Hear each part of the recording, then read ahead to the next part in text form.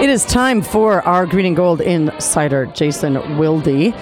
Three-time Wisconsin Sports Writer of the Year, pet extraordinaire, pet owner extraordinaire. All-around good guy. All-around good guy. Co-host Father. with Mark Tauscher and William Tausch Show on ESPN Radio. All of those things. It is Jason Wilde. Good morning, Jason. How are you?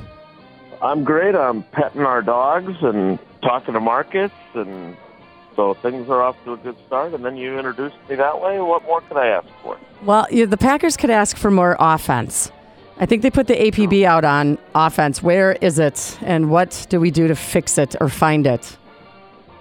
So here's the thing, and while football is not the same as parenting, there are some similarities, and I would argue that Matt LaFleur has some young kids that he's trying to train. Now, I wouldn't necessarily call it potty training.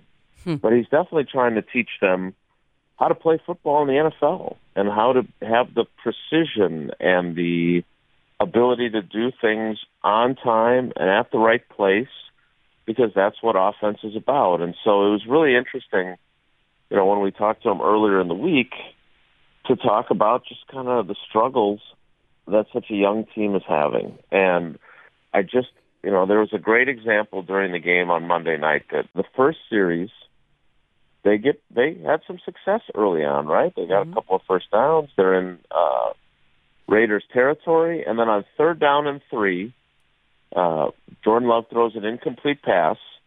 And if you were watching the game on television, you saw Luke Musgrave, their rookie tight end, come over to the sideline. And Matt LaFleur is not a yeller. He's not a screamer. But he got after Luke Musgrave. And as we found out on Tuesday, it was because Luke Musgrave ran completely the wrong route. And had he run the right route, he'd have been open and caught the ball for a first down, and they would have kept the drive going. And for a team that is struggling to score early in games, it was a pretty big mistake. Yeah. And that's the kind of stuff that young players do. And I just think that the struggle right now is with guys really doing kind of the simple things because they're so young and inexperienced. And that's the struggle they have.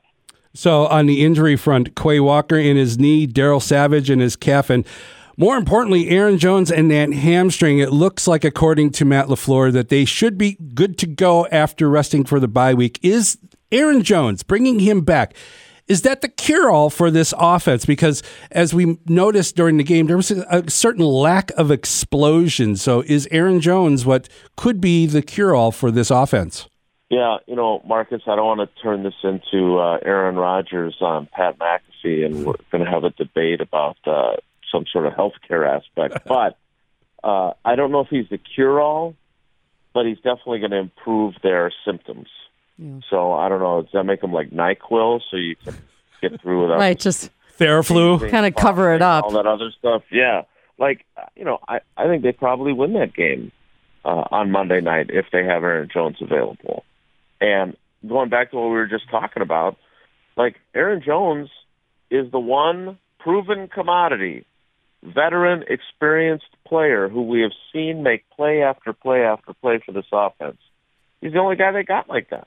So, yeah, I think I don't know if he's going to cure everything that ails them, but he certainly would make things better. And, Matt LaFleur, his line was, I sure as hell hope so, that he's going to be available for the Broncos when they get back from the bye. But Matt LaFleur thought he was going to have him on Monday night against the Raiders. Yeah. And then on Saturday, he was starting to have issues with his hamstring again. So I don't think he can say anything definitive about when Aaron Jones will play. But when he does, he tilts the field in their direction. Okay, so speaking of the bye, is this a good thing or a bad thing now? We talked about in the beginning of the season having the bye this early might not be the best thing.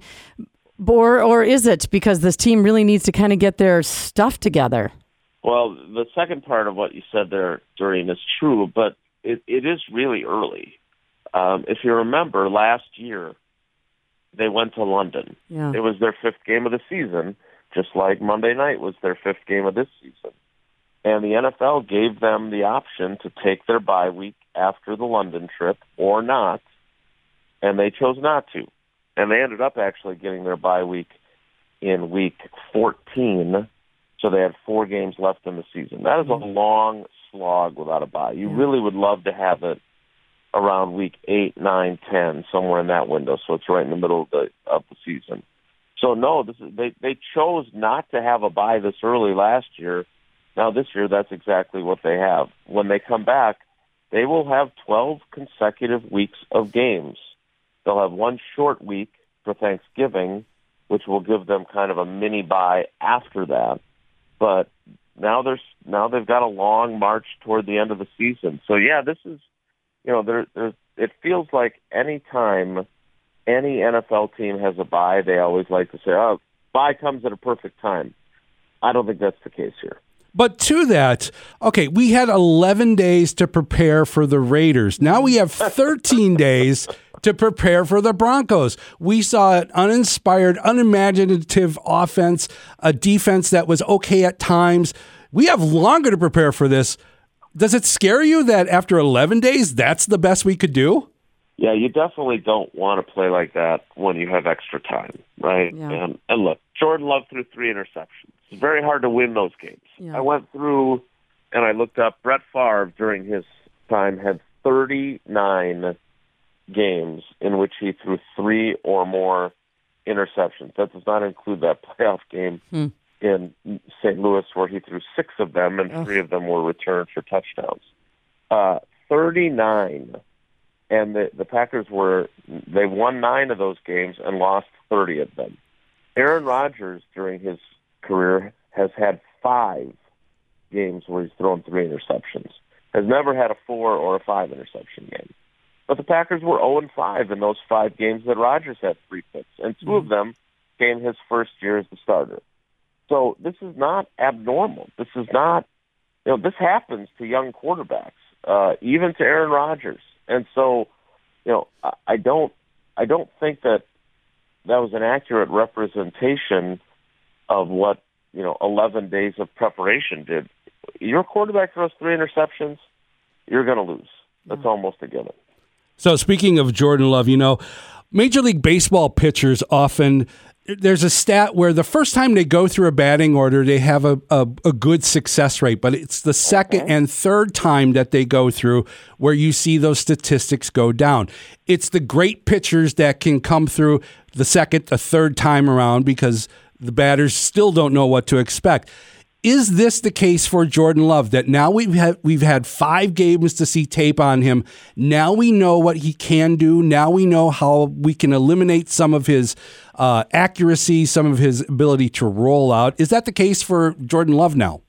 Marcus, that is an outstanding analogy. I was actually listening to the Diamondbacks-Dodgers game on the drive back from Matty's Ballet, and the Diamondbacks manager, their starting pitcher was, I think, in the 5th inning, and hadn't given up a base runner. I think he had 1 hit that he'd given up, and he gave up a double, and the manager was out of the dugout pulling him.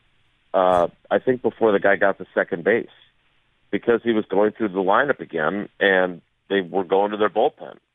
And I think it's a really good comp that none of these defenses, and look, the Bears, I don't think the Bears are good enough no matter what information they have.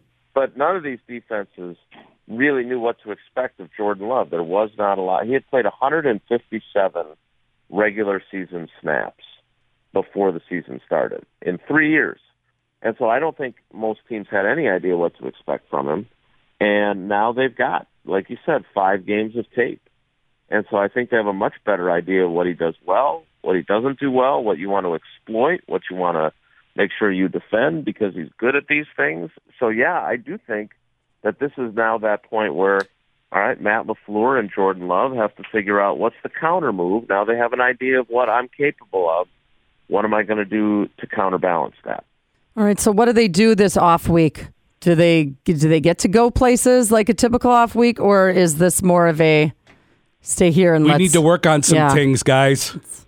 No, they are. The players are all gone. They're all free to go.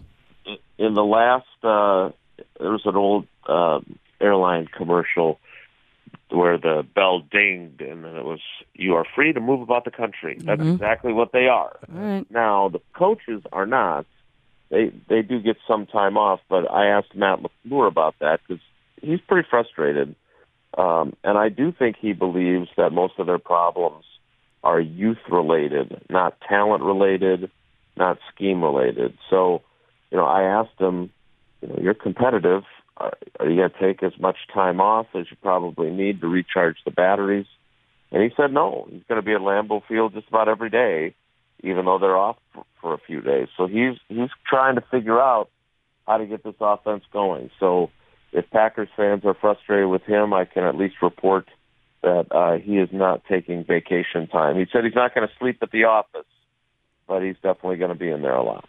Maybe you'll sleep at the office, chasing him down, asking him questions like, "Have you found a way to make this offense run?" I do have a very nice couch in my office at Lambeau, so I could sleep there if I needed to, or if Paul ever got really mad at me and kicked me out. Well, we don't want that. Enjoy your Packer. Not a vacation week for you. No. Yeah, so enjoy your Packer free at least Sunday, and we'll talk again on Monday, and hopefully we'll have more answers. Yeah, and be more optimistic. All right. Sounds good, everybody. Take care. Be good. Jason Wilde is brought to you by Mr. Holland's Home Services. Call 866-992-1717 or MrHollandsHomeservices.com.